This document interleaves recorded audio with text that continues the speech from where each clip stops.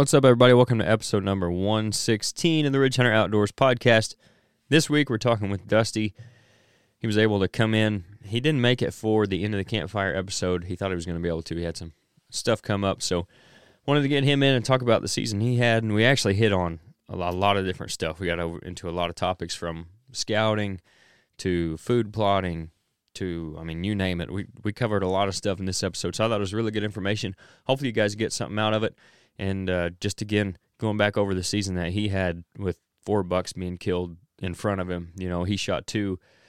His son and his daughter both killed really nice deer this year as well. So it was a good season for him, and we kind of got to talk about that. And all that's on Fall Pursuit, too, so you guys can go check that out. But let's get into that conversation. I think you guys are going to enjoy it.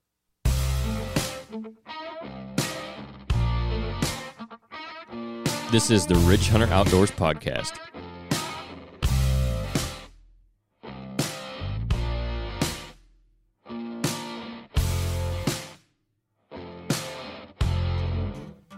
All right, we got Dusty in the studios again. I don't remember the last time. Was it before this past season? Did we do one? It wasn't during the season, was it? I can't remember. I don't remember either. Anyway, we've had your dad on more recently than you this go-round. To talk about his season, which turned out pretty well. Yeah. To say the least. Yeah, he had a once-in-a-lifetime probably deal. Hopefully it ain't, but... Right. Almost 350 inches of antler, right? Yeah. Was the first one 140s? We're almost right at 140. Yeah, it was right around 140 something. Thinking. Pretty heavy, solid deer. I think he was a 6.5-year-old deer. Yeah, he was a really good deer. Yeah, he was. But it was funny when he brought him in. He brought both bracks in. It's like when we go to the RHO show. We talk about that. Like all the 140s up there look like dinks because everything in the building's 170 plus. Right. For their big buck showcase. When you put the almost 210 next to 140, it's like, yeah, it's crazy. A guy don't realize how big a 200-inch frame deer is. Yeah. 29-inch main beams. That's hard to appreciate till you actually it is. See it in person. Hold it in your hands. You know, I've held some big deer in my hands, and that's probably the biggest typical that I have ever held in my hands. It's just a giant deer. I think frame-wise, it's the biggest one that I've seen. Yeah. Well, aside from like the Iowa show, you know right? Yeah, but especially around here, or ones that have been brought in the shop, or deer that I've seen that have been killed. Yeah. For as far as just a like you said, a typical 200 plus. Yeah. Yeah. Some stickers off the bases and. Yeah, but not much. No. I think he only had like 9 inches of extra points or something like that. Yeah. And I think he had 6 or 8 inches broke off. Oh, yeah. So, you're talking 214, 215. Yeah. It's crazy. I was showing you, did I show you the shed off that deer when he was 3? Yep. So, that was crazy. I went and started digging through some sheds and stuff. And on our Hamilton County farm, that deer was there at 3.5. Yeah. And he moved 6 miles to our other farm. Mm-hmm. And he wasn't a frequent deer, I don't really think, but, he was in and out. Right. Enough where you had a little bit of history with him. Yeah. We had pictures of him and stuff. One year we really thought he was in the upper 230s. Mm-hmm. And which Dad, I really think Dad shot him at 8.5. Yeah. And he had went down a little bit. But just a super, super nice deer. I was just tickled with him. For sure. And, honestly, you look at, in a lot of the sheds that we were looking at the other night that you got, you see those deer when they're 3.5 and 4.5 even in some cases. Mm-hmm. Like, at 3.5, that's a deer a lot of people would shoot. Oh, yeah. And, again, nothing wrong with it if it's a deer you want to kill, whatever. Yep. You just can't complain about not being able to shoot a 200-inch deer if you shoot that deer at 3. Right. And that's a testament to the management. It is, and like just this past week, I was talking to you about a neighbor that had shot a deer, and earlier in the year, he kind of wanted to know what we were passing and stuff like that, and he kind of wanted to get on board. And the first thing I asked him was, "What's the biggest deer you've ever killed?" And he's like, 138. And I was like, You just need to shoot something bigger than what you've killed. Right. And then, once you get up there to a certain level, then start shooting your age and stuff like that, right. But you got to get some deer under your belt, We've all done it. I've done it, I mean, back in the day, we killed as many deer as we could, and stuff. Yep. And that's how I did it. I just started building myself up for a little better deer, or if this deer was unique or something like that. And then I got into hunting what you call trophy deer. Right. And honestly, I mean, I didn't have a lot of fun doing that. It turned into a job. Yep. I mean, I killed some big deer doing it, but it just got to where it was just, man, why am I doing this? Why am I passing some of these deer up? Yep. And anymore, I'll go hunt a big deer, but most of the time I'm not going to pass 5-6-year-old deer up, especially 6-year-old deer. I mean, we let some 5s walk this year, but they were some deer that mainly in Hamilton County that we really wanted to let it go another year, because they can survive down there better than what they can up even at the farm in Wayne County. Right. Right. Yeah, that's what I was going to say, because you were talking about that getting to where it wasn't even fun. 2 things when you're, like you said, just try to kill one bigger than what you've killed before. Number one is, once you get to a certain point, you're going to be killing an older age class of deer more times than not. Yeah. Because those 3.5-year-old deer that are 140 plus are few and far between.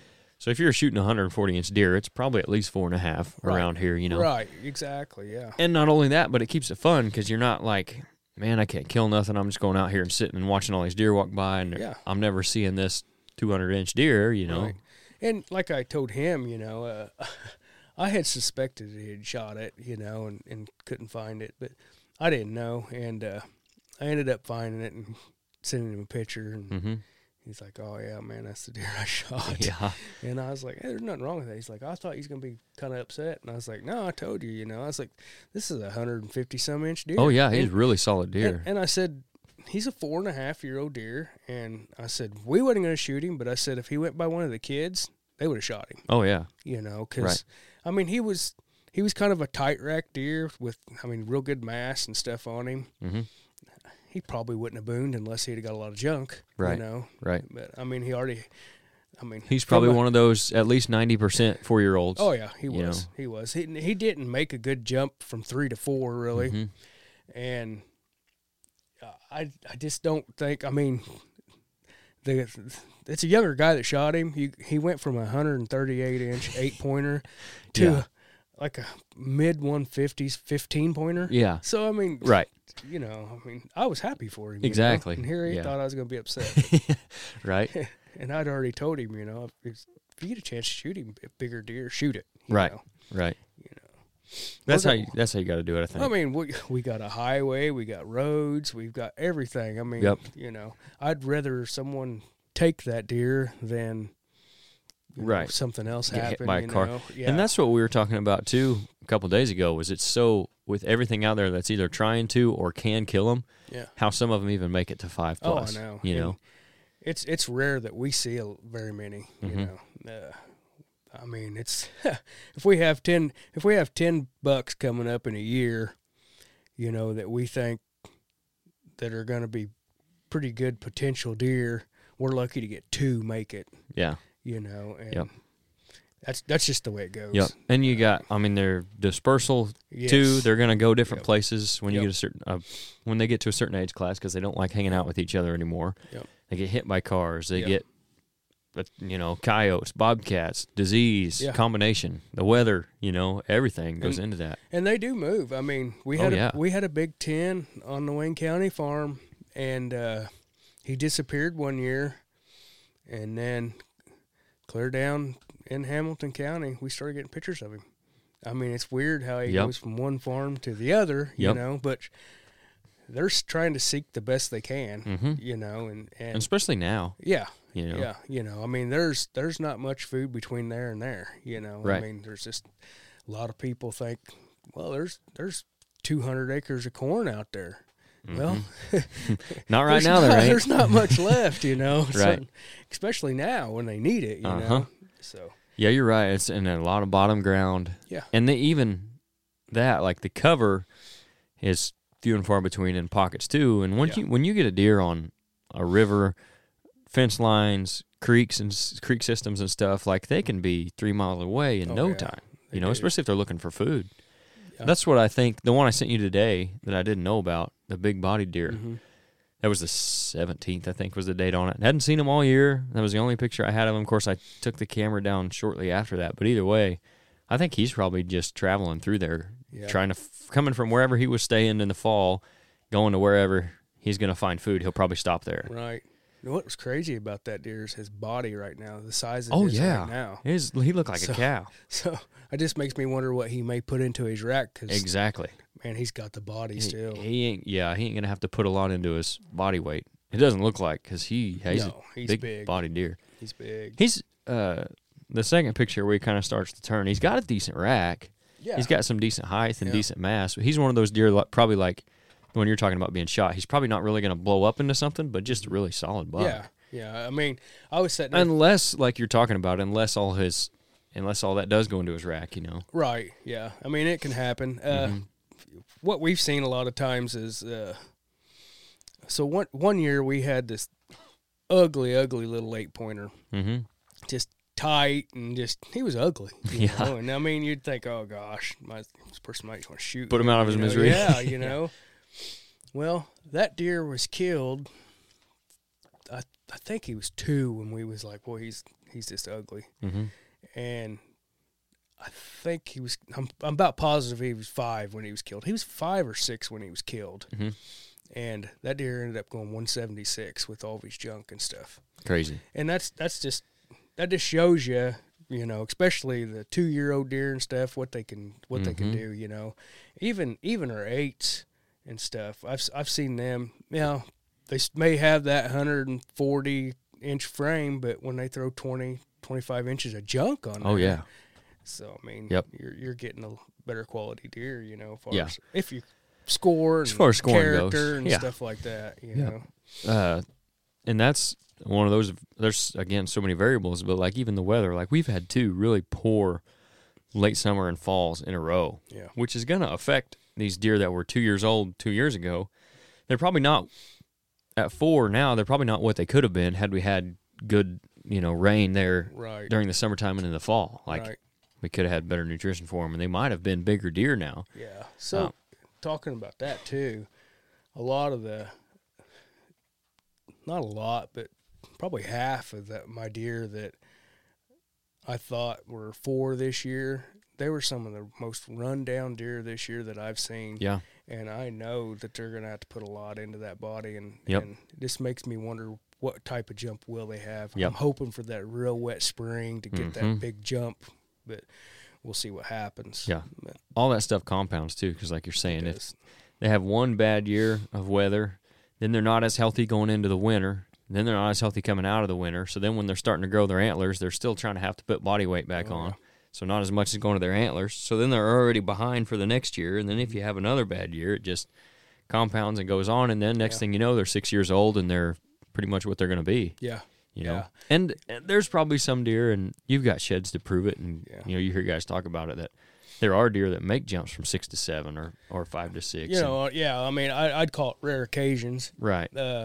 You know, I think most of the time at 6.5, you know, the majority is going to be everything that he's going to be as far as even junk. And I just really think that's their prime year. Yeah.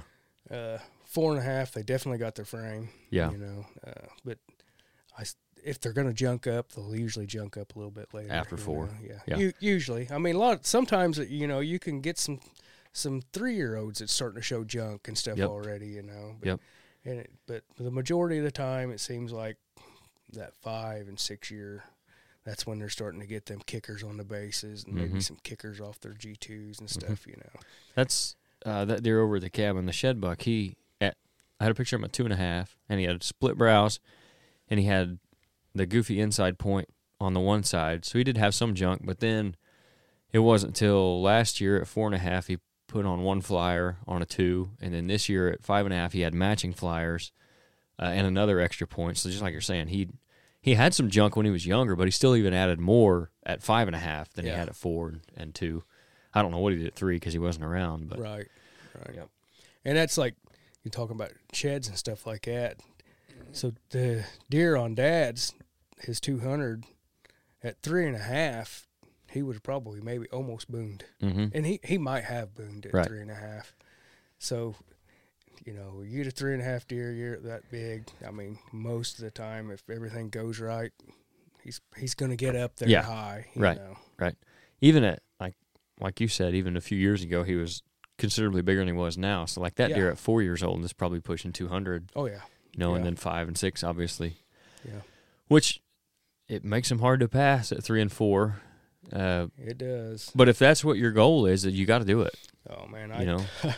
I passed an absolutely stud this year during gun season. Yeah, that deer's a giant. I messaged George, and I was like, I just passed up a huge 3-year-old. And I said, he is huge. Mm-hmm. And I told him, I was like, man, he's got a fork on his left side, you know. And then he's like, well, is it the deer that's been up here? And I was like, it may be. And then I looked at the pictures. Well, that deer's forked on the right side, and we thought he was a 4-year-old. Yeah. And we really think he is a 4-year-old, and this deer, we're pretty sure is just a 3-year-old, and he's bigger than a 4-year-old. Yeah. And, you know, he stepped out about 70 yards of a thicket, and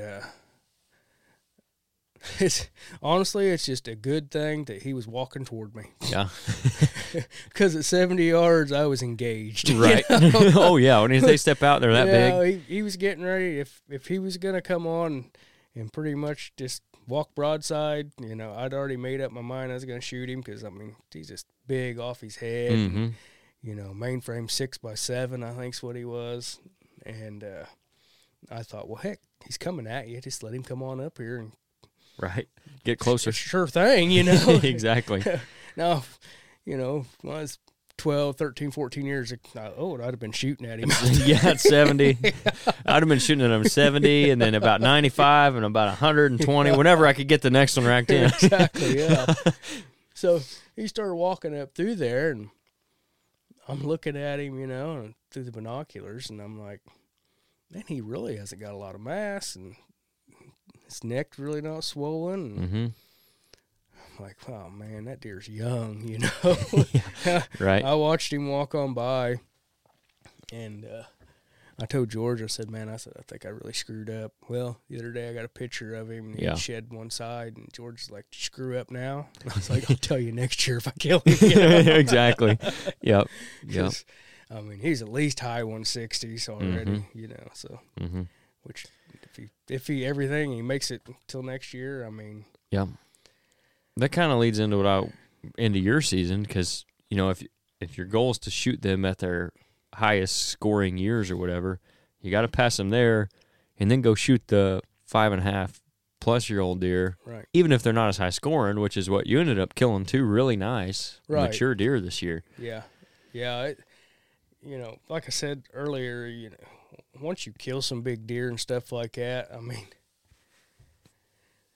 I've been fortunate to kill several really, really nice deer. Mm-hmm. And anymore, if I get and it's a lot to do with the hunt with me too.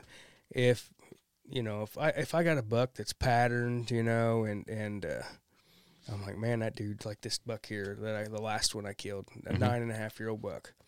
You know, I went in there thinking I had a pretty good chance at him, and by far he's not near the highest scoring deer I've ever killed, right. You know, but I was really happy with that deer this year. Oh yeah. You know, I mean, it's just and like you said, once you kill some bigger deer, it's to me, I mean, I'll hunt for a bigger deer for a while, you know, but like I always say, I usually kill a really nice deer hunting a big deer. Right.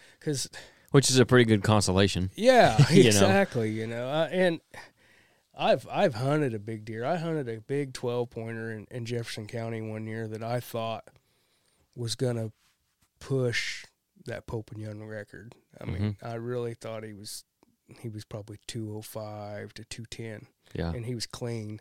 And I hunted that deer so hard, and it almost made me to where I didn't want to hunt anymore. Yep. Because I let some big, big deer walk that year, and got close to him twice, but never did get a shot at him. Right.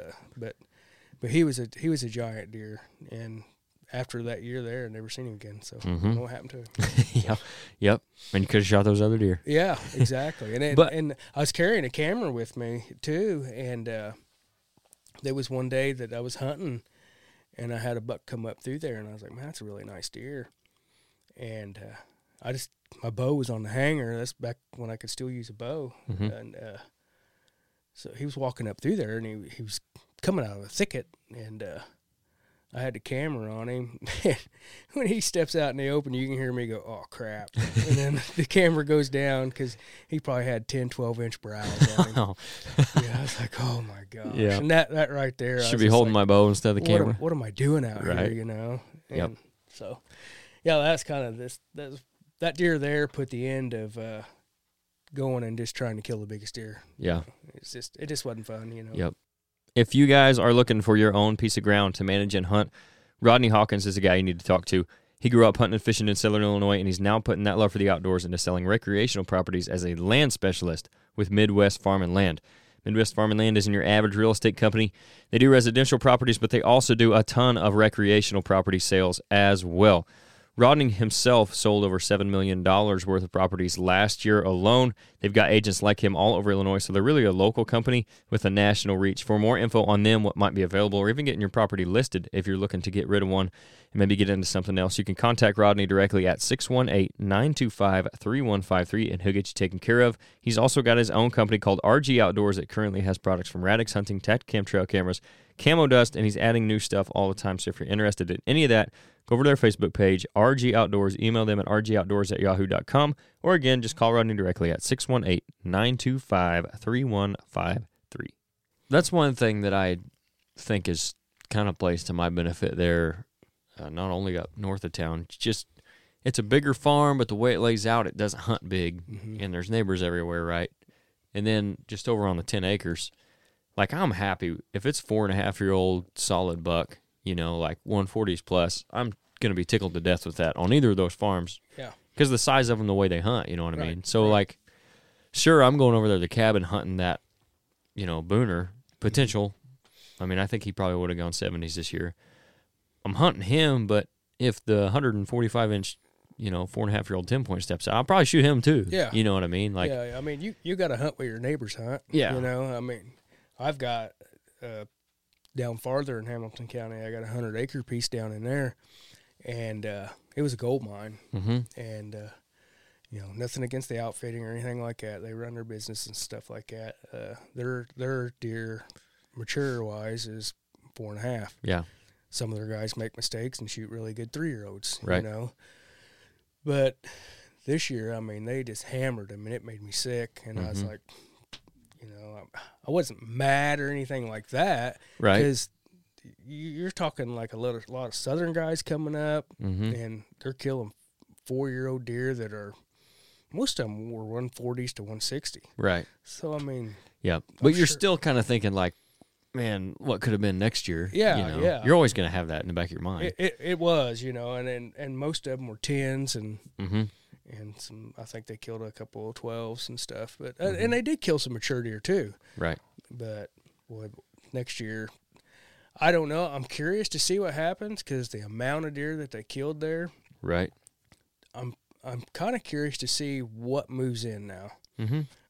That definitely happens too. Yeah. Oh, yeah. You know, are we going to get some bigger, older deer move in since a lot of these 4-year-olds are gone? So, I mean, it may turn into something next year that's maybe it's better. Maybe I'll have some higher, older deer in there. You know. Nate's two biggest deer, the 6x5 he killed this year, and then the Funky 8 that he killed 2 years ago. We kind of think that part of that is why he killed those two deer. The Funky 8 especially, there was a great big, 250-plus pound, just 8-point, you know, the big bully buck hanging around in there. Well, they ended up finding him dead, and it wasn't too long after that Funky 8 was a lot more active. He was a lot more killable, and that's when they ended up killing him. Same way with this 6x5. He would get pictures of him, you know, occasionally, and he was huntable. But the neighbors killed another big-bodied, I think it might have been a 10, you know, 140s, like solid deer, but not a giant. but just a bully. Yeah. And then that 6x5 was just all over the place. And that deer was no slouch. Like, I'm sure he was a bully too, but even still in that case, that deer became the dominant buck. Yes. Yeah. And then he was all over the place in daylight, and then he ended up killing him with the gun. So that definitely happens. Oh, it does. Yeah. That's, one thing that happens to us some is we'll get too many 6, 7, 8-year-old deer on us. Mm-hmm. And you see that 5-year-old killed half a mile away that's in the 180s, and our big older deer that are in the 130s or so, they just push them out. I mean, those bucks, they're not going to want to come in there and get beat up all the time, I mean, so that's one thing that I've got to work on this year. So you're going to come down and help me do that a little bit. Yep, absolutely.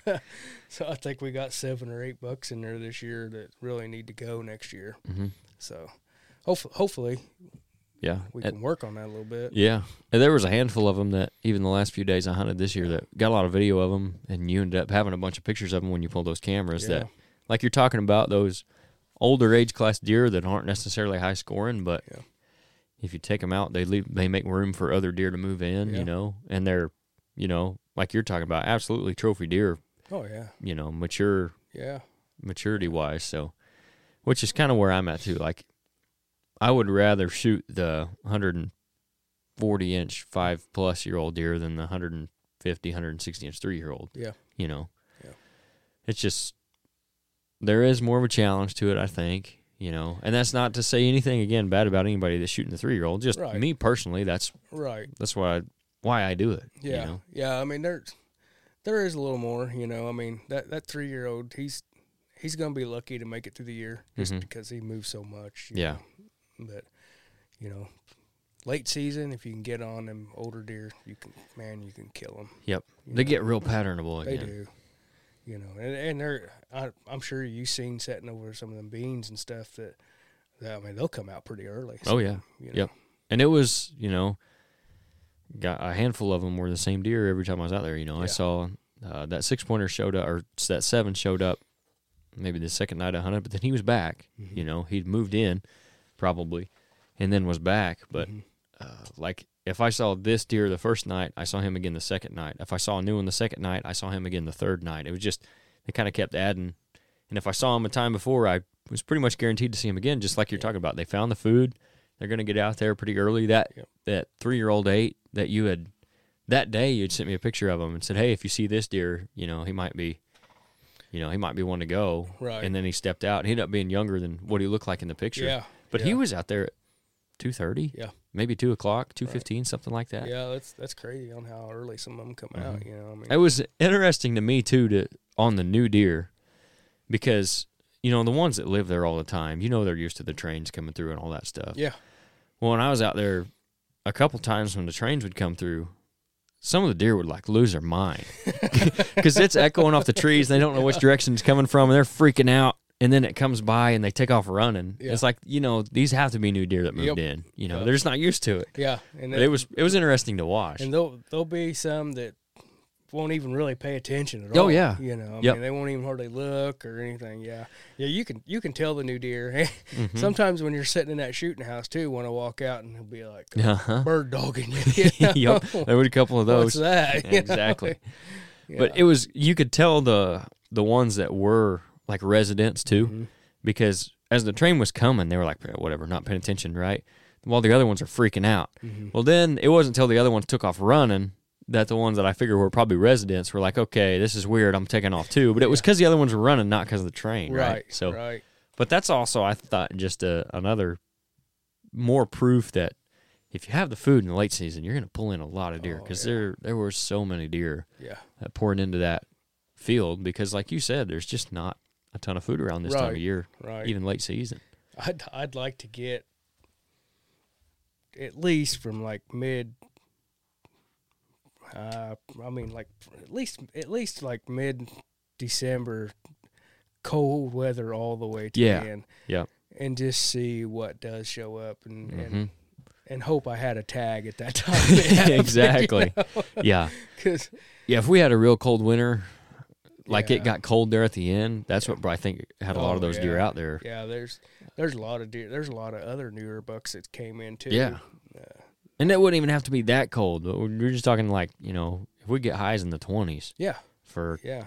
From mid-December on, like you're talking about. Yeah, and they've got to go to the food. Yep. I mean, and I think those deer that showed up this year, if they've never been there, they'll be back next year. Yeah. If they make it, Yep. they're not going to forget about it. Exactly. And even if it might be earlier even. Mm-hmm. If not, they're probably definitely going to be back late season. Yeah. But they might even come back earlier. Yeah. And I think bucks especially will find the food in the winter, and then there's a lot of does there, and then they'll come through that in the rut, and that'll be part of maybe that's where they make their excursion. Yeah. Like I think their research says that most of them will make at least one excursion on average of like 2 miles every year during the rut. Yep. I think a lot of times they go back to their summer ranges and check that, or they're not staying in the fall, but they were there in the summer with the does. Right. But that's another instance where, like, if they go in there in the late winter, if they're cruising looking for food in January and they find a spot and there's all these deer around, why wouldn't they come back and check it in the rut? Yeah. Oh, yeah. Exactly. Yeah. Yeah. I had a couple pictures of bucks that I didn't even know was there this year until I've got more cameras to pull, but I've been pulling some of my just regular cameras, and I had a picture of one there at the house that I was like, oh my gosh, he was there for one complete day in daylight all day.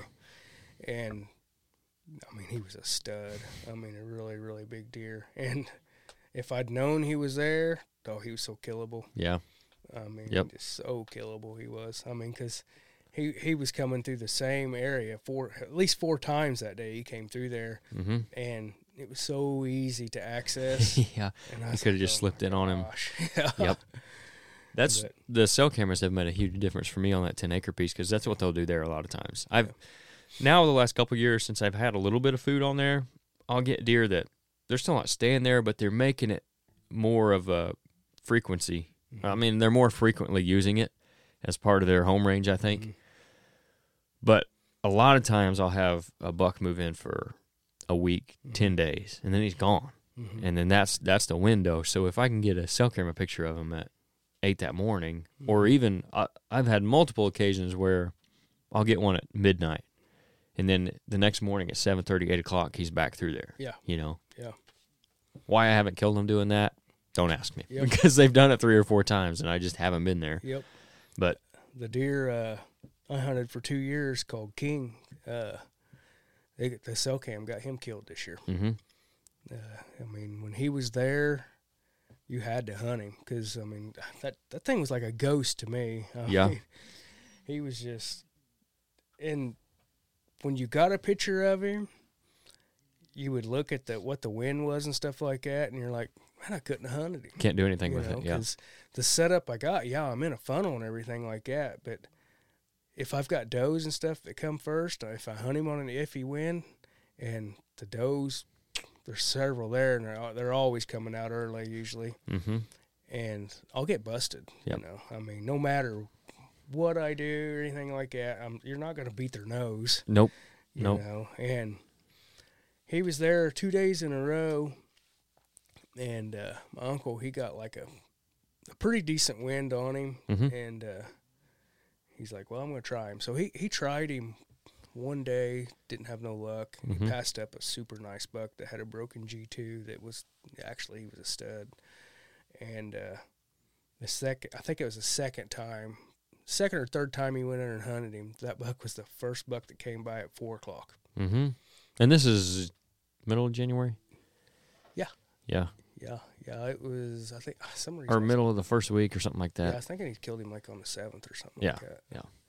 But, and then what was crazy about this is this deer, he's coming down through there in Georgia. He was like, I'm pretty sure that's that deer, and he was kind of moving through an area. He could catch glimpses of him, but, I mean, his rack was big enough, and he's like, man, he's a shooter no matter what, you know, just big old deer. He grunted at that deer, and he just turned and walked right to him. January 6th or 7th or whatever he shot him, I'm like, come on. Right? That I really contemplated grunting at that 7 the second time he came out, because the first time, I told you this, I don't know if I said it on here, I probably did, but he came out later, and then he was the last deer in the field. Well, there were still deer dinging around in the field behind me, and I think either he caught a glimpse of them or heard something that he thought was another buck, just because of the way he came, it was like you'd grunted at him, you know what I mean? Yeah. Like he just, ears perked up and then on a line Yeah. to about 50 yards. And I wonder if I wouldn't have grunted at him the second time, if he might not have done the same thing if he heard it, but Yeah. it was early, so I didn't. If you guys plant food plots and you don't know who Grandpa Ray Outdoors is, you need to look him up. They specialize in providing the best nutrition for whitetail deer on your property, starting with the soil. They've got a full line of high-quality food plot seed and plant foods with over 14 different food plot blends to choose from. You won't have any trouble finding what you're looking for. They've got fall and spring blends, corn and beans, switchgrass, liquid fertilizer, soil test kits, you name it. When it comes to planting, they've got it. They're not just about selling their products, though. They were started in 2015. John, the owner, has been in the business since 1991. So with that knowledge that he's acquired, he's going to be able to answer any questions you have about what blends would be best for your specific property. That way you can achieve the best results possible. Like us, John and his team don't believe in a cookie-cutter approach to wildlife nutrition. They're going to treat you and your situation individually. We've used tons of their seed on client properties, on our own properties, and the results have always been as good, if not better, than advertised. That's why we partnered with them in the first place. If you want to, go to GrandpaRayOutdoors.com, use the discount code RHO Podcast. That's all lowercase, no space, and you get 5% off your entire order there. You guys need to go check them out if you care about getting the most bang for your buck when it comes to your food plots. I was thinking, too, that it could have really helped you or it could have hurt you. I mean, right. As a decoy, even. I had that thought, too. I mean, I could have ran a decoy out there. I mean, it's like, that's one of those rolling the dice, though, because if they're deer that come out early and they're, kind of like sketchy about it, then it might hurt you. But if he's he was out by himself. He wasn't the first deer, but he was one of the first deer. And if he'd have popped his head over the hill and saw it, maybe, And I don't have a lot of deer that I've ever really had said that spooked off that DS decoy. They look so real. You know? Right. I mean, you can take a picture of it and send it to somebody, and they'd be like, "Why didn't you shoot him?" Yeah, he's a decoy. Right. There's plastic. Gonna want to ruin my broadhead on that. Yeah, no doubt. I got one that I'm gonna have to try this year. When we went to the ATA, we met the guy from Flambeau, their marketing manager, and he sent us home with one. So they just came out with it this year, and I thought it was funny, their reasoning. Being a Midwestern hunting guy, it was kind of funny, but I get it for some of the places they're talking about, especially down south. He said the bigger Flambeau buck, that's more like the one you've got, bigger bodied, a little bigger rack. They call him the Hoss. Maybe, I think. Maybe.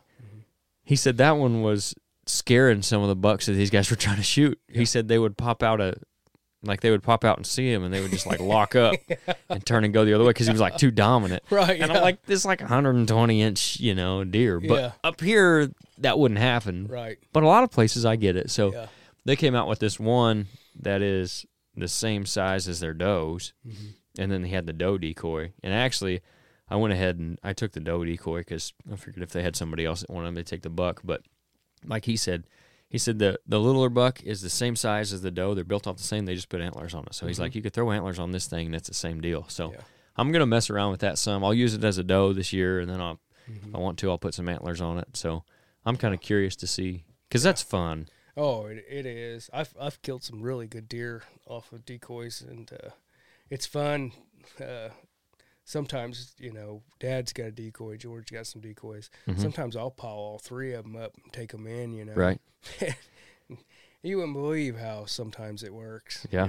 I mean, they could be, and most of the time I'm setting over like an 80-acre cut cornfield, and it's usually later in the year, and them bucks come out, and they'll see them, and they'll just automatically just start walking to them. Yep. I think that's the scenarios where they're so useful, is like if you got, especially like up there north on the north farm that I got, like this year especially, where there's no cut corn where they're going to be feeding through it and coming to me. If they got no other reason to come down where you're at, but you can't get to where they're coming out at because of the wind or access or whatever, it's a reason for them to come to you. Right. You know? Right. They get out there and they see that, and it's just like, they got to go check it out. Yeah. You know? Yeah. As much credit as we give them for being smart, sometimes they're still pretty dumb animals when it comes to certain things. There are you know? sometimes that it's a click, and you know, I think you could just almost jump up and down when they're locked in, and they're just so locked in. You know, especially that last like probably 30 yards if they start sidestepping and stuff. Yeah.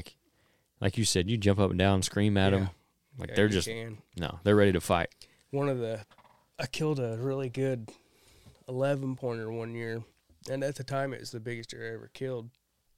And he came down through there and was watching my decoy, and I thought any time he's going to posture.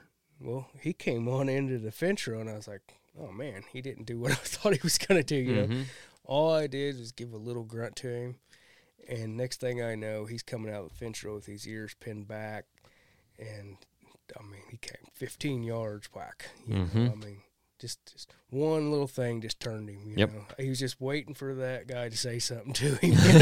You know? Do it. Just say it. Yeah, and it just totally flipped a switch on him. You know, he was coming over to kick his butt. You know? Oh yeah. So let's get into your season a little bit this year. That the first deer you killed was that one. He was kind of a flyer buck, but also it kind of was just his G2 that had laid back, right? Yeah, he was I guess you call it a velvet damage. You know? That's what it looked like for sure.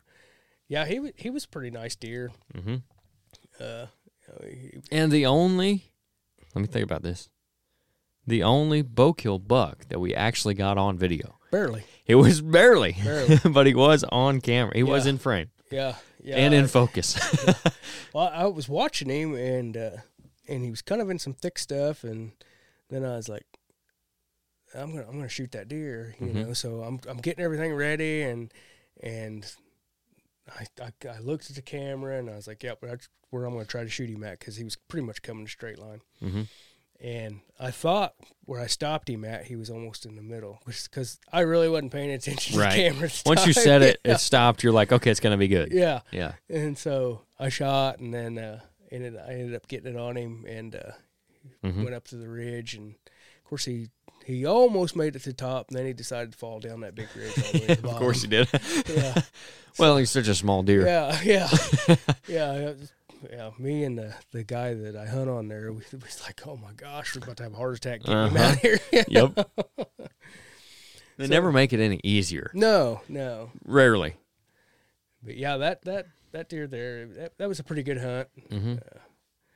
And the last deer, which my two favorite hunts this year are both my kids. You know, Dawson's deer.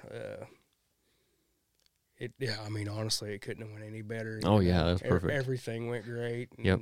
Opening day of your season, too. Yeah, and Dawson put a good shot on him.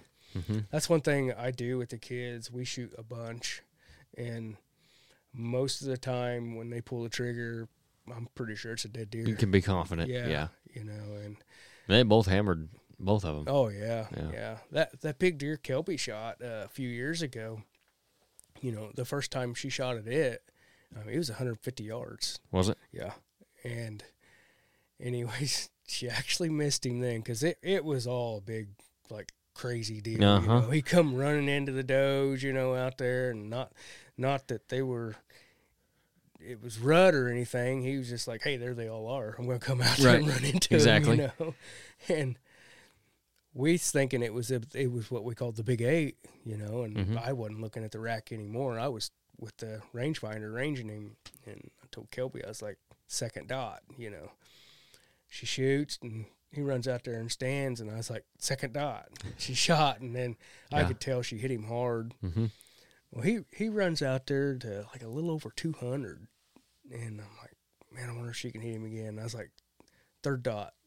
Boom, knocked him down out there, you know. Yeah. Like, holy cow, you know. There you go. Yeah. There you go. Yeah, and then it was something when we found a deer, because it was not the deer I thought it was. Right. You know. Yeah, that was a giant. Oh, yeah. You know, the deer the deer put on at least 25 inches, you know. Right. So, yeah, it was a giant deer, just really a giant deer. So yeah, Dawson's hunt went great. That was the second buck he's ever killed, and I think he's hooked. I really do. Yeah. He's talking more and more and more into hunting, you know. He loves squirrel hunting right now for some reason. Yeah. He really likes doing that and stuff. Yep. So anything to get him out there. He calls a little bit with me. We got into doing some coon hunting this year. Yeah. that was a blast with the boys. So, I mean, that little stuff like that always helps for the deer hunting and stuff. Oh, yeah. The deer hunting's kind of a bonus. Yep. But just I get more of a kick out of taking them than I do hunting. Oh, yeah. I'm sure. Kelby's deer, you know, I didn't even see it when it come in. And she's just like, big buck, you know. And I'm like, oh, I can't even see this thing. She's like, he's looking right at me. I'm like, oh, great. You know? Right. So I'm trying to get the camera ready and everything. And he comes out where I can actually see him a little bit, but I cannot get the camera where it's comfortable to actually get it on where I thought I'd have it on film great. So I'm snuggled up there closer to not the end of the barrel, but closer to the barrel than I wanted to be. You know? Oh, yeah. And I'm holding the camera out, hoping everything's on there, you know. And I could tell he's bird dogged us because she's moving, trying to get to shoot him and everything. And so I was just like, well, we're here to kill a deer. You're right. You know? Kill him. And she shoots, and the honeysuckle blows off the blind. It was awesome. I tried to jump up to get and I'm like, gosh dang, he's gone already. Oh, yeah. Know? I mean, he was out of there quick. He was. And which you could see that on the video. Like, you could see that he was locked onto that blind. Oh, yeah. And then he was just gone. Oh, yeah. As soon as it hit him. Yeah. He was out. And we go to track the deer, and I'm like, man, we can't find no blood anywhere, you know. And I'm colorblind, so I'm just kind of like the guy that walks around with a flashlight. You know? Yeah, right. Every once in a while, I'm like, hey, I found blood, you know. When it's about the size of a plate. It's got to be shining and everything, you know. And it's funny because Dad and any of them that I go with all of them all the time, track deer. I think they use me to drag them, but anyways. Yeah, probably. But when he was Dad and them, they've got to where like they'll find blood and they'll actually point their finger all the way down to the blood. And over the years, they've just, you know, hey, this is it, you know, and I can kind of get the shine on it and the color at that time, then I can kind of see it, you know, a little bit. But it's still tough. But anyway, she ended up picking up the blood trail and trailing that whole deer pretty much by herself. Yeah. And then we got up there, and I'm sitting there thinking, oh, my gosh, how are we going to get this thing out of here, you know? And it was awful. We only had to drag that thing like 60 yards, but it was terrible. That was a big deer, too. Oh, yeah. Yeah. Which is another thing you could see on the camera, even though it wasn't like real zoomed in or anything. Like, you could still tell that he was a big, boxy bodied deer. I mean. He was. Short legs and everything, you know. Yep. And it seems like a lot of your older deer, they really get that big brown patch on top of their head, you know. Yep. It's crazy how much the shape and the color of their head changes as they get older. And I think that's the easiest way, because there's not a real easy way if you don't have history with them to tell 4.5, 5.5, 6.5. But I think the biggest difference between 4.5 and 5.5 a lot of times is their head. Just the shape of it, and like you're saying, the color. And you can just kind of, when you see enough of them, you just kind of can start to tell that, like, that's an older deer. Yeah. So you know? One thing that I learned on telling deer that from 4 to 5 and stuff like that, a deer, and I never really knew this is what it was, but a deer, especially after 4, they swell around their eyes. Yeah. And they get a squinty eye. Yep. So they're not wide-eyed looking and young looking. They're more of a squinty-eyed deer. And that's usually, unless I know the deer for sure, you know, that's usually how I can say, man, he's at least 5.5, you know. And you get the big chest that just flows into the body, you know, that's a giveaway too. You know? Yeah. You get some 4-year-olds that'll start to get a little bit of sway in them, you know, or like the sagging gut, but a lot of times you can tell that is an older deer too. But it's funny you said that about their eyes, because like if I get a deer in here that's one of those, Like you can just tell he's 5+ when I'm doing the taxidermy. I'll try to make him just a little bit less wide-eyed, you know, because like deer in general are pretty wide-eyed, kind of bug-eyed looking. Oh yeah.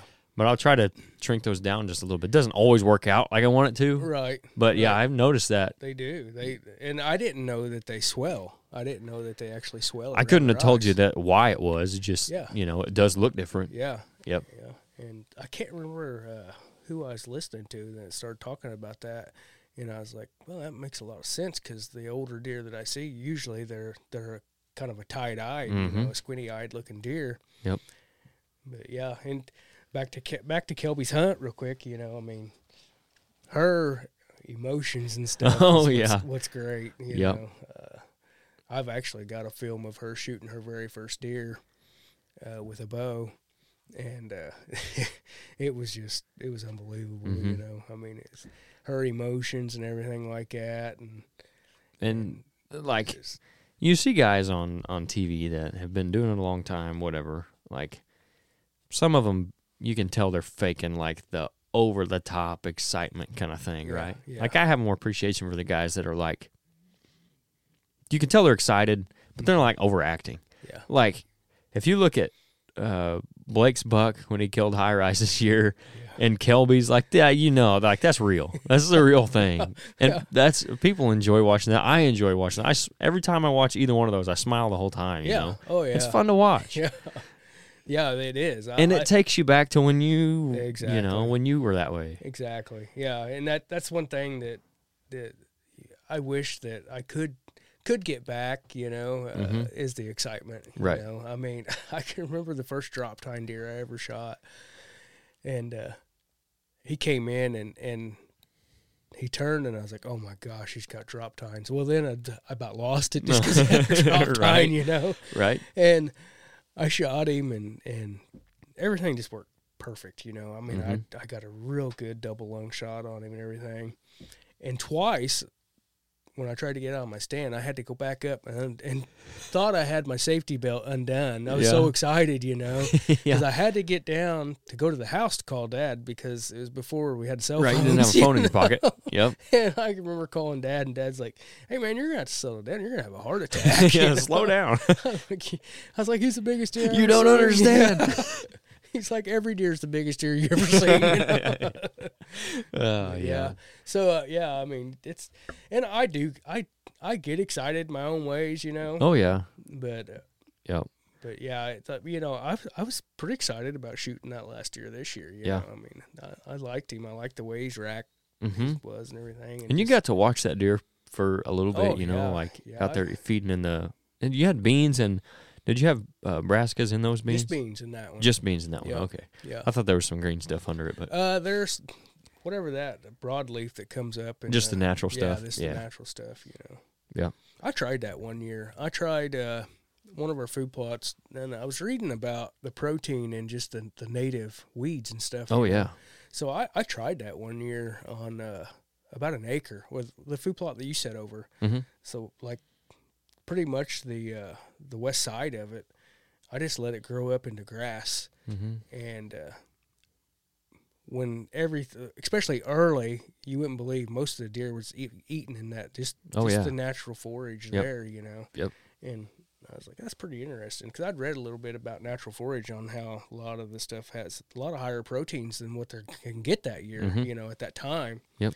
And it seemed to work pretty good, but once that time where everything goes to seed, it's done. Yeah. You know? As you get later into the year, that's when the stuff that we're planting comes into play. Yeah, exactly. Yep. You know? And I think they say, independent on your soil conditions and the rainfall and all that, you can get anywhere from like, what was it, 4,000 to, I forget how many tons of forage you could get per acre offhand.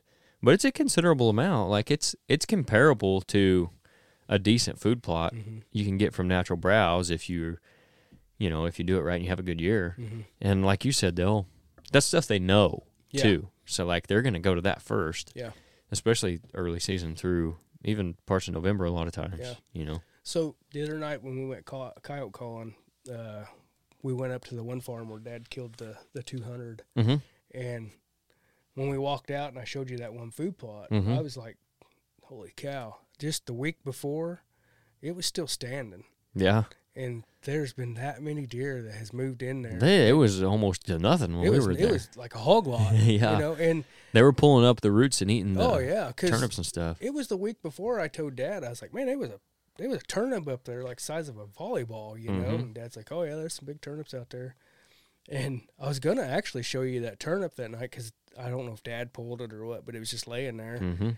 But when we came out, I was like, there's just mud here. Exactly. It did. You know? And yep. I was like, holy cow, man. And Dad said in the last week, he said there's just been a big herd move in. Yeah. The off-season is upon us, and we all know that the path to success next season starts now. To consistently harvest mature bucks, you need to make the most of the upcoming months. And to do that, you need a solid plan. That's where we can help. If you guys want to improve your property to reach its full potential for wildlife, reach out to us about a consultation. We'll spend time getting to know your property and your goals for your deer herd and use that knowledge to develop a wildlife management plan that will help make the most out of the ground that you have. You can contact us through our website or social media to get started today. I talked about it a little bit, I think, last Friday. I'm going to start everything that I'm going to plant this year in clover, just in case we don't get the rain in the fall. But if it looks like we're going to get the rain in the fall, I'm still going to try to do the brassicas. And the reason I like them so much is because if we do get a harsh winter, they're going to hit those earlier. Even if we don't, it stays mild, and the clover would stay green. This time of year, which I think gets overlooked a lot because you can't hunt it, but it's really important for the health of them, is like that plot you're talking about. They're going to hammer it if it's there. Oh, yeah. You know, and that's the reason I like the brassica so much in at least part of my food plot program, you know.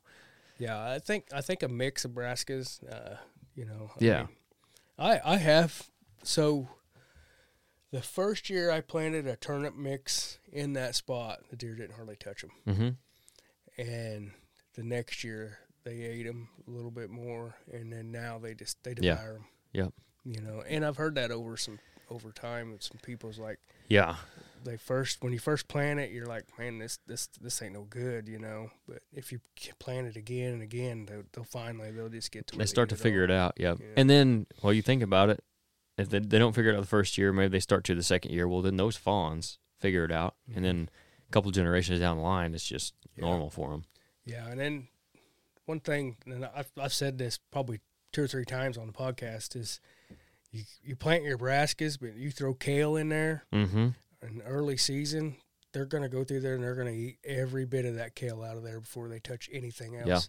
Yeah. Yep. And it is a form of brassica, I think. It is, yeah. You know? But boy, it seems like they hit it early, really, really good. That's one thing we like about that inner sanctum that Grandpa Ray has, is it's clover, and it might have alfalfa in it, and then it's got kale. And the kale, even, like if you want to plant it in the fall, takes the browse pressure off, similar to like the chicory does in our blend. Takes some of the browse pressure off, but like you said, they'd come out there and eat that stuff. And we got quite a bit of video of them out there just eating that kale, big old, like a vacuum, just sucking that big old leafy stuff down. I was sitting there watching them one evening, and I'm like, this is like a biologic commercial, right? It is. You know, because they have the big old leaves sticking out of their mouths, you know, and stuff. And then they just fold it down and eat it down. But yeah, I do like that about in that blend, is the kale and the clover seems to pair really well together. And then, you know, the kale seems to have some stand power through the frost even. It does, yeah. They'll still eat it, where if the clover goes dormant, you're still going to have something. Yeah, if they don't eat it all, I mean, it works pretty good. This year was dry, and a lot of plots, I don't think they made it over 6 inches tall. Yeah, you know, mine didn't. I mean, it was terrible. I mean, anything that was green that had water, you know, boy, they were just. Oh yeah. I mean, I replanted 3 times on a couple of them, and it just got to where like, man, I'm too late now. You know. I did the same thing, and the little bit that did come up, they just obliterated it because it was all that was there at a certain point, just because it was so dry. But yeah, I mean, we just even into October, November, we didn't have a lot of rain this year. No. All the way really even through December, we didn't have a bunch. We didn't have a first, I mean, we had a couple of days where it rained decent, but like, what was it, early part of the year, or first part of the year, we had that week where it rained, like finally caught us up a little bit. Yeah. The pond over there at the cabin, I mean, it is as low as I ever remember it. Yeah. We got all that rain, it brought it up a little bit. It's still low. Yeah. You know, I mean, we're still behind. Yeah. Yeah, my pond's probably about 3 foot down, probably still. Yeah, yeah. We sank some stovepipe in it for catfish to stay in because they claim that if you have channel cat, they won't spawn in stagnant water unless you give them somewhere to do it, and then a certain number of them will. So we sunk these stovepipes for that. Well, they were halfway out of the water this year, and they were 3-4 foot deep. Some of them, yeah. They will spawn in that. I've seen some ponds that's had some stuff in it, some structure that they've raised in there. You know, right. That second deer you shot, he was, what you figured, 8, 9.5? He was 9.5-year-old buck. George had more history with him than I did.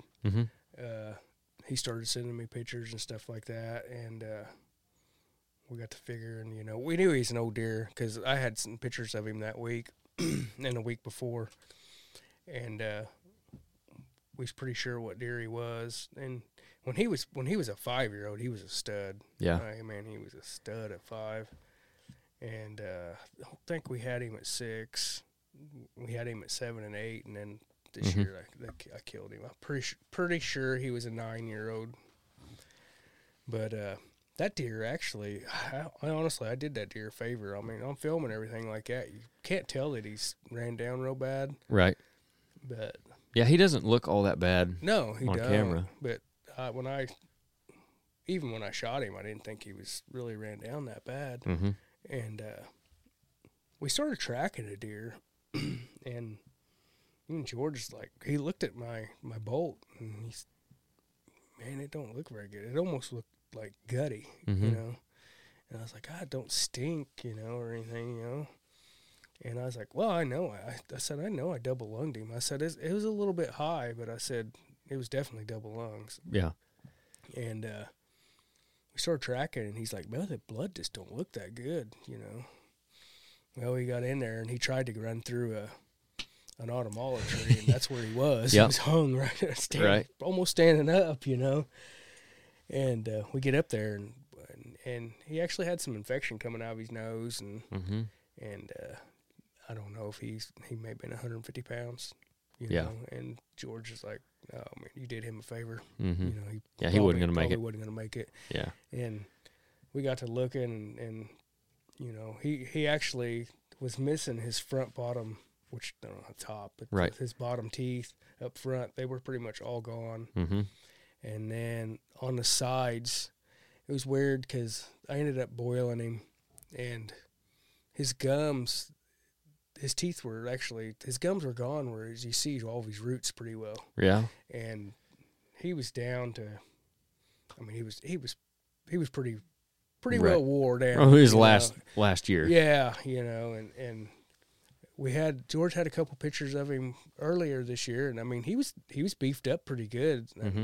I don't know if it's injury or old age, and just got his immunity was bad, but yeah, he was infected pretty bad. Yeah, yep.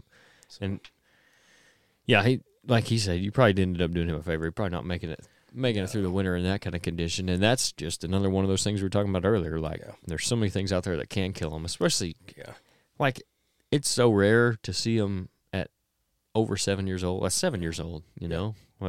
Over that is so rare. It is, and that's part of the reason why. You know, and a lot of people, you know, I mean, like, so their goal for a year is to see 1 or 2 mature deer, and a lot of people actually don't get to see that. Right. You know, a lot of people think they've seen mature deer, and then they're like, when they actually see one, they're like, oh my gosh, that's like a Brahma bull standing there, you know. Right.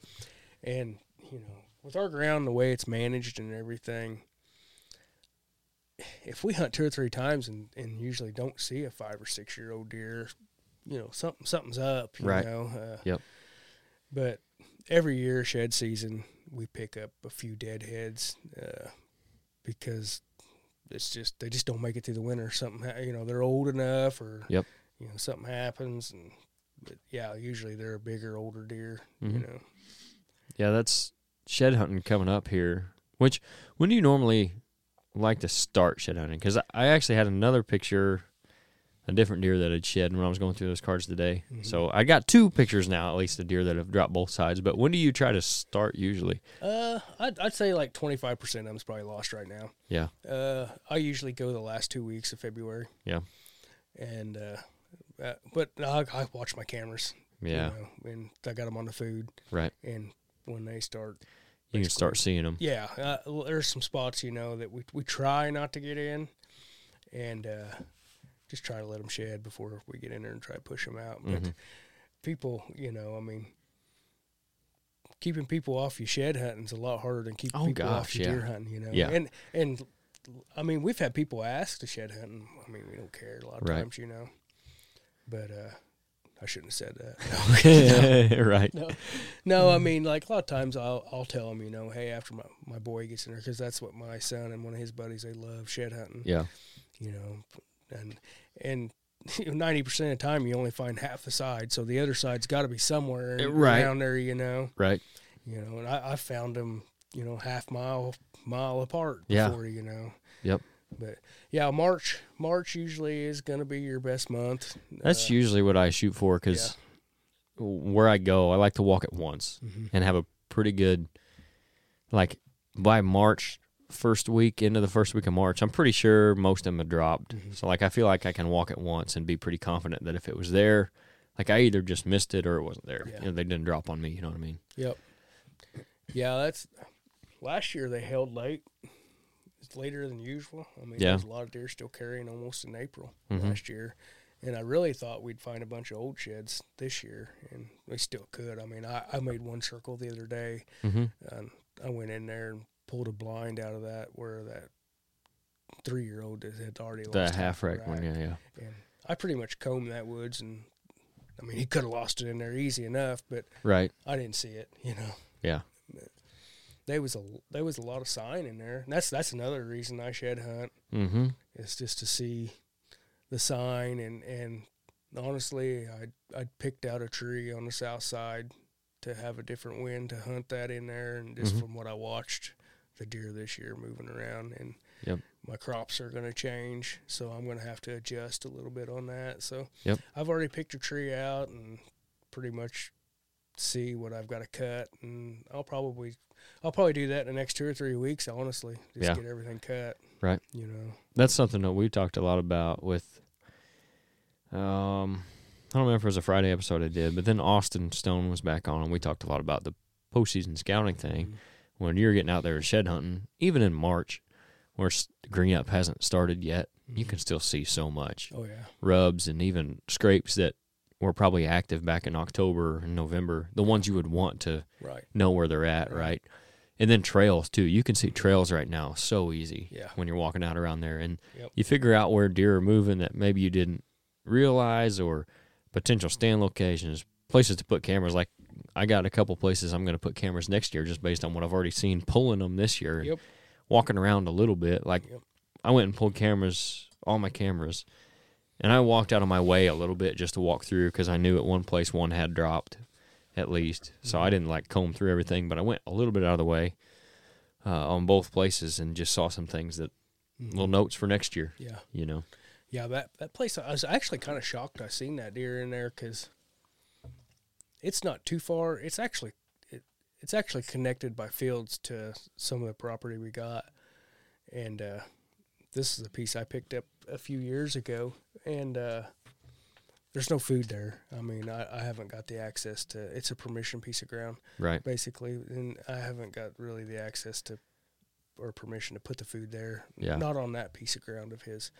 And so I was really kind of surprised to see him in there because all the food's a half mile or so west.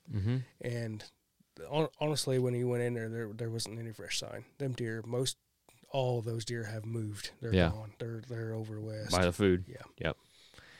Yeah, that's something that we were talking about with shed hunting too, even having your late season food. Like if you want to find the sheds from your deer and you got the food in the late season, that's as good a way as any to up your odds of them dropping on you, Because there's generally, like you're saying, it'd be odd for that deer to be staying over there. Generally, they're staying pretty close to the food now, too. Because they don't want to have to go that far. No, they don't. A lot of times. They don't want to have to burn the energy getting there. Right. because that's the whole idea, is to conserve energy and then eat to stay warm. Yeah. You know. Yeah, that's, I'm excited about getting out there now. I really, really want to go. But there's several of them still carrying right now. Right. But, right. And then, like I said, I just don't want to blow them all out right now. But yeah, give them a little more time. Yeah. I could go in there and probably pick up a couple sheds, I did pick up one the other day, just driving back there. Dad and them, we ended up rabbit hunting in one little small spot back there. Mm-hmm. And I drove back there and picked up a little 3-point shed, Yeah. But yeah, you can find sheds right now. I've seen, actually, there's been several people that sent me pictures of deer that's lost, and there's been a few guys finding some sheds and stuff. But if you do got a spot that, not everybody's supposed to be in, it is good to wait, because you're going to, majority of the time, they'll be there. Now, when it starts warming up and they haven't shed, if you start getting them warmer days, those deer, they will pull out of there. Yeah. They will. Yep. I've seen it happen a few times on our ground where we would just be loaded with them, and then all of a sudden we're getting them 60-degree days. It don't happen every year like that, but they'll move. They'll just go ahead and just pull on out. Right. Well, they don't have a calendar. Right. They don't realize it's only February 20th or whatever, or March 4th. Right. Like, it starts warming up. If we get consistent warm weather for a little bit, it's like, hey, time to go somewhere else. Yeah, it's been 6 or 7 years ago, but the second week of February, we started picking up sheds, and I don't know how many pair we found that year, but it was really, really cold, and they seemed like they dropped early, and they was all around the food. We picked up a bunch that year. Yeah, that definitely helps. And one thing I like about the shed hunting is picking up sheds from deer that I haven't seen. Yeah, the new ones that moved in. Yeah, And usually every year we'll find some. Yep. And then, like I said, you just don't know what you're gonna find. So it's kind of like some of the cameras that I pulled that weren't cell cameras this year. I'm looking at, I'm like, oh man, I never even knew that deer was there. Where'd he come from? Yeah, and then a lot of them were in there deep, or some of them I had cell cams there, but it was back in a pocket maybe or something, where I didn't want to go all the way back there to that spot, and never had a picture of that deer on anything else, but I had pictures of him back there, right? And he was, most of the time they're just deer that's kind of passing through during the rut. Yeah. But yeah, there was a couple deer I was like, oh my gosh, I wish I'd known he'd been there, Right. Might have went in there and hunted him. Yeah, and that's the thing too, is just sometimes I won't. I know I won't, but sometimes you just want to put the cell cams up and just hunt. And just go, But I know I won't. They're a blessing and a curse, for sure. Yeah. I let it keep me from going a lot of times. It helps me to go other times, but then a lot of times, like, if there's nothing happening on the cell cameras, I'm like, I'll go somewhere else if I'm going to go, or maybe I'll just stay in and not go, get something else done, when in reality, there could be a 180-inch deer walking right behind the camera, because they only see, like, this much in one direction. Exactly. There's so many different places that deer could go, but it's like in our mind, I got this camera placed perfectly, and if they're in there, they got to go in front of it, and then they just don't always. Yeah, that's true. I've found that out from over the years. Like if I do have a cell cam out, I'll have a couple just regular cameras in the vicinity, and there'll be a lot of times I'll get pictures of bucks that are just over just a little bit, and I'm like, I should have been there, And this year, which I've got, you'll probably get a more barrage of pictures here for long, because I got like 6 more cameras to go and pull. Hey, everybody, I appreciate you tuning in for another episode. If you don't already, go over to Instagram and Facebook and give us a follow at Ridge Hunter Outdoors. We also have a private Facebook group called Ridge Hunter Nation, where you guys can have some input on the show. You can ask us questions. You can ask upcoming guests questions. You can tell us who you want us to have on and what you want us to talk about. And on top of all that, just use it as a regular hunting group. Share your stories, your success, pictures, your failures, whatever it is. That's all at Ridge Hunter Nation on Facebook. Our website is ridgehunteroutdoors.com. That's where you're going to find more info on the consulting and management services that we provide. We also have the podcast posted on the website with some other content as well. And we have our merchandise and our food plot seed. And if you find any of that stuff that you want, make sure you use the discount code RHO pod. That's all caps, no space, and you get 10% off your entire order there. If you're listening on Apple Podcasts or Spotify or anywhere else that lets you do so, make sure you rate and review. That helps us, and give us a follow there too. YouTube, our channel is Ridge Hunter Outdoors. You can subscribe to that, hit the notification bell so you know when everything comes out. The podcast will be posted there, as is our Fall Pursuit show, which we'll have more of coming up next season. You guys can go back and rewatch everything that we did this year. We had 10 episodes on that. We're hopefully going to do some turkey hunting this spring, and of course we'll have all our off-season content on YouTube as well. So thanks to everybody who already does follow and subscribe. If you don't, make sure you go do that. Now let's get back to the episode. Everything I've pulled from the 9th to the 14th was just crazy. Yeah. I mean, that's when it really happened this year. Yep. And then my second time was right before Thanksgiving for about 4 days. Mm-hmm. And it was just buck after buck after buck again at that time. Yeah. And them were the 2 times this year that, I mean, just every buck that I thought was there was daylighting at that time, mm-hmm. you know. And I mean, they was bucks chasing. I had like 25 bucks one day on that one camera chasing. Yeah, you know, that's crazy. They were running everywhere in there, you know. Yep. Crazy. I'm going through all the cell cameras now and pulling the cards, putting them on the computer, mm-hmm. the pictures. And, you know, sometimes, like, I forget which cameras it is, but they'll, like, send a couple of the pictures, but they might take more than they send. Oh, yeah. Sometimes. Spy points are and then, like that. Yeah, yep. And then, like, obviously the resolution's better on all of them, so I can mm-hmm. see more. Like, there was a deer that was up on the North Farm this year that he was probably 4, but that's part of the reason I didn't hunt him, because I thought if I did go, I might shoot him. Yeah. And I think he's got the potential to be he's not going to be real high scoring, but he's a cool deer because he's mm-hmm. real tight racked, real tall 8-pointer. And he's never going to be like real special score wise, but I think at 5.5, like he could be super tall, mm-hmm. still real tight rack probably, but he comes way in, you know, one of those deer. Mm-hmm. But I had pictures of him that I didn't get in HD, or that I did, and then I got the other 2 obviously on the card because there's a 3-picture burst. I'm like, man, he looks pretty good, yeah. you know. Yeah.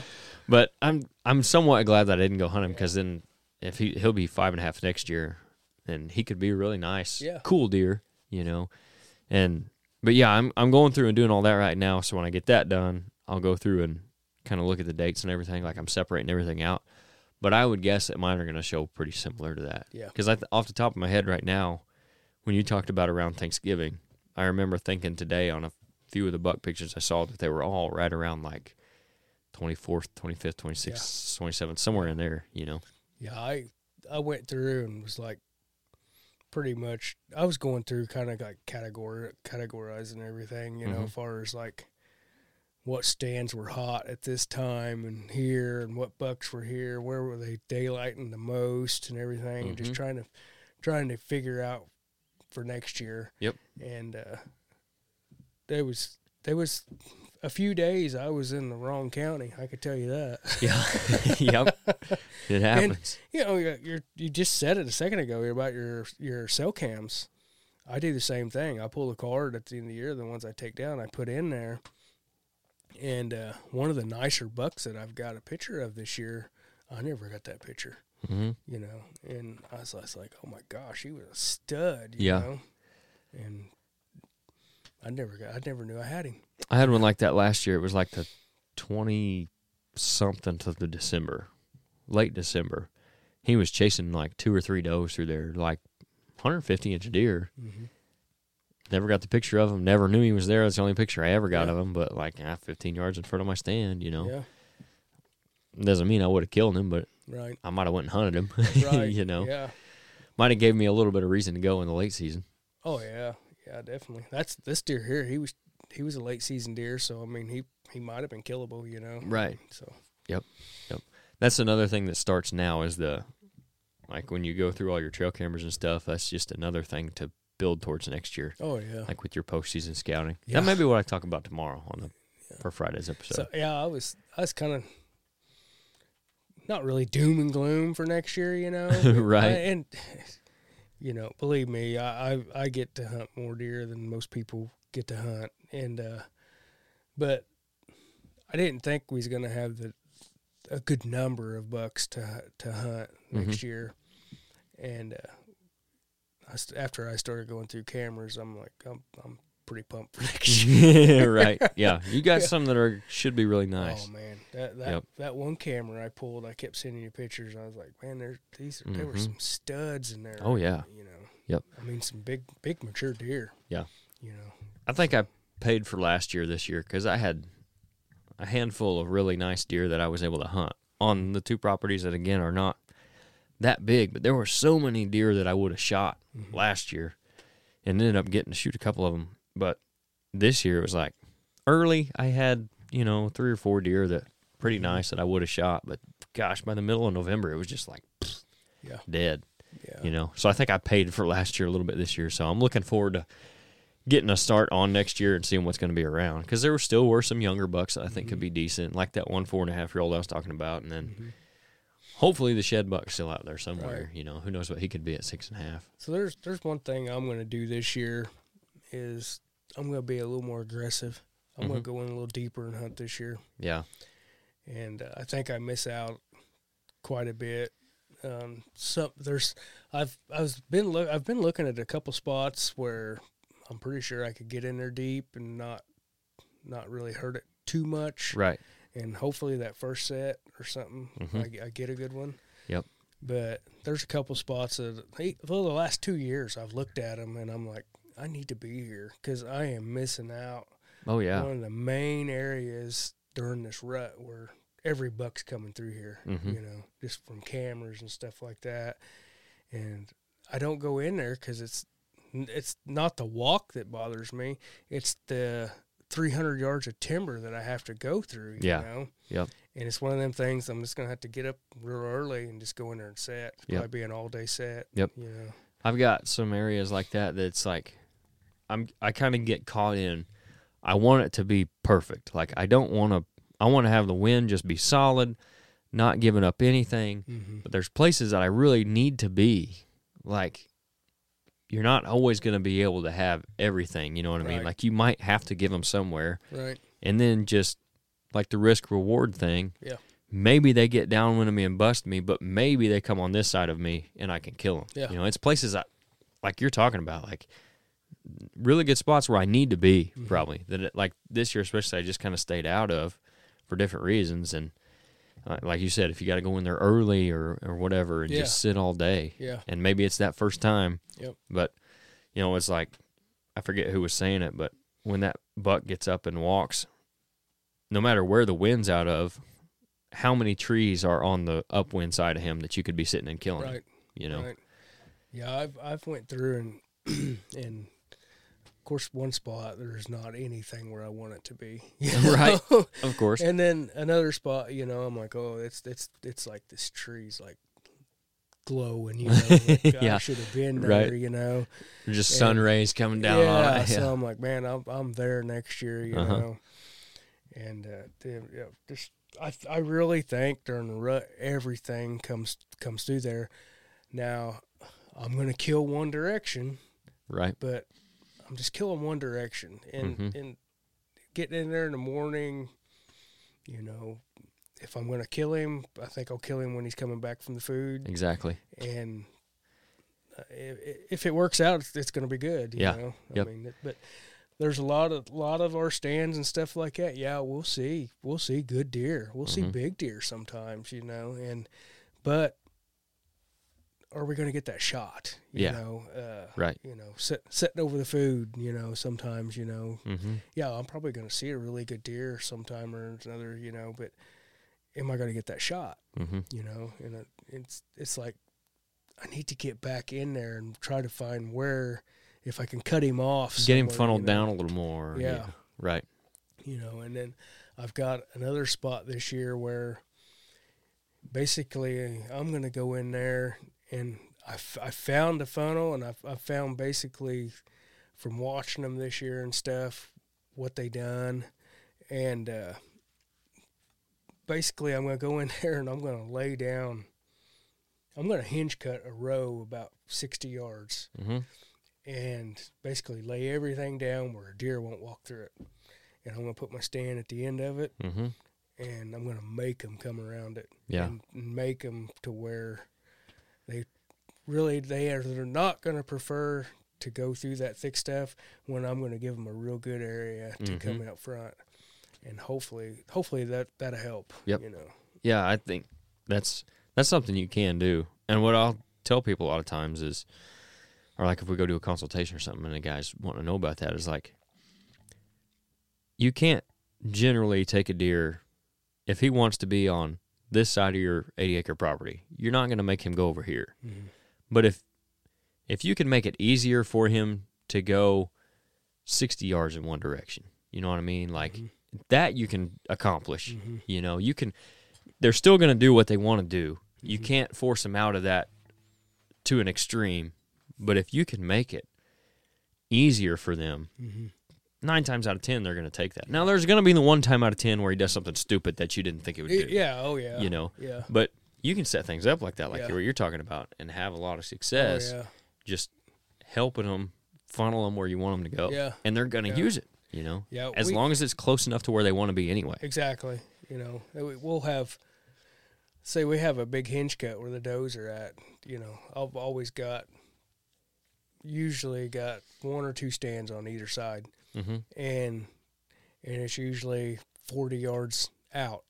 And if you can slip in there and get in there, a lot of times that buck, he'll walk that whole outside of that hinge cut with that wind blowing to him. And he's just hint checking that whole thing down through there. Yep. And, well, I mean, that's a good place to kill a deer. I Yeah. mean, you basically made him do, you know, what you wanted him to do, you know, basically, you know.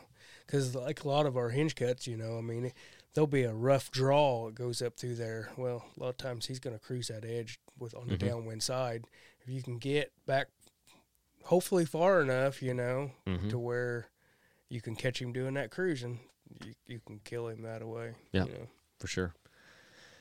Well, you got anything else you want to hit before we get out here? We had a lot of stuff tonight. Nope, I'm excited for next year, really. Yeah. This is one of the first years. It's been a long time since I've actually had a pretty exciting year, really, where I'm just can't wait for next year. Yeah, we talked about, a couple episodes of Nate and Blake, and then I think on the campfire episode how this is the first year I've been as excited as I am this early for the next season. And a lot of it has to do with the filming and stuff. It was a ton of fun this year, I thought, and that's got me excited for next year, what's going to be bigger and better and how we can make it better. Right. And just seeing what's going to come back and what we can get on video and all that kind of stuff. I think it'll be fun.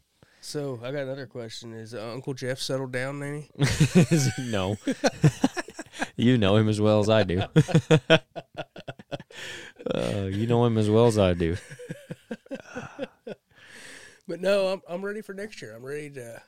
I'm pretty much a solo hunter, but I'm ready to kind of just maybe like start doing a little bit of a group hunt and stuff like that. You know, and make it more fun. That's what's made it as fun as anything for me this year. Because like before, I'd pretty much going by myself, you know, and just going, but getting to hunt with Nate and Blake and Jeff and Dad a little bit this year and everybody, and then just even though we didn't hunt together, but like going out and hunting there, like it's fun. It adds an element to it. I know what you mean too, because you know you go to a new spot, and like where I killed that last buck. Yeah, I knew that buck was there, but also I was sitting there thinking, what else is going to pop out here? Right, because I know there's big deer here.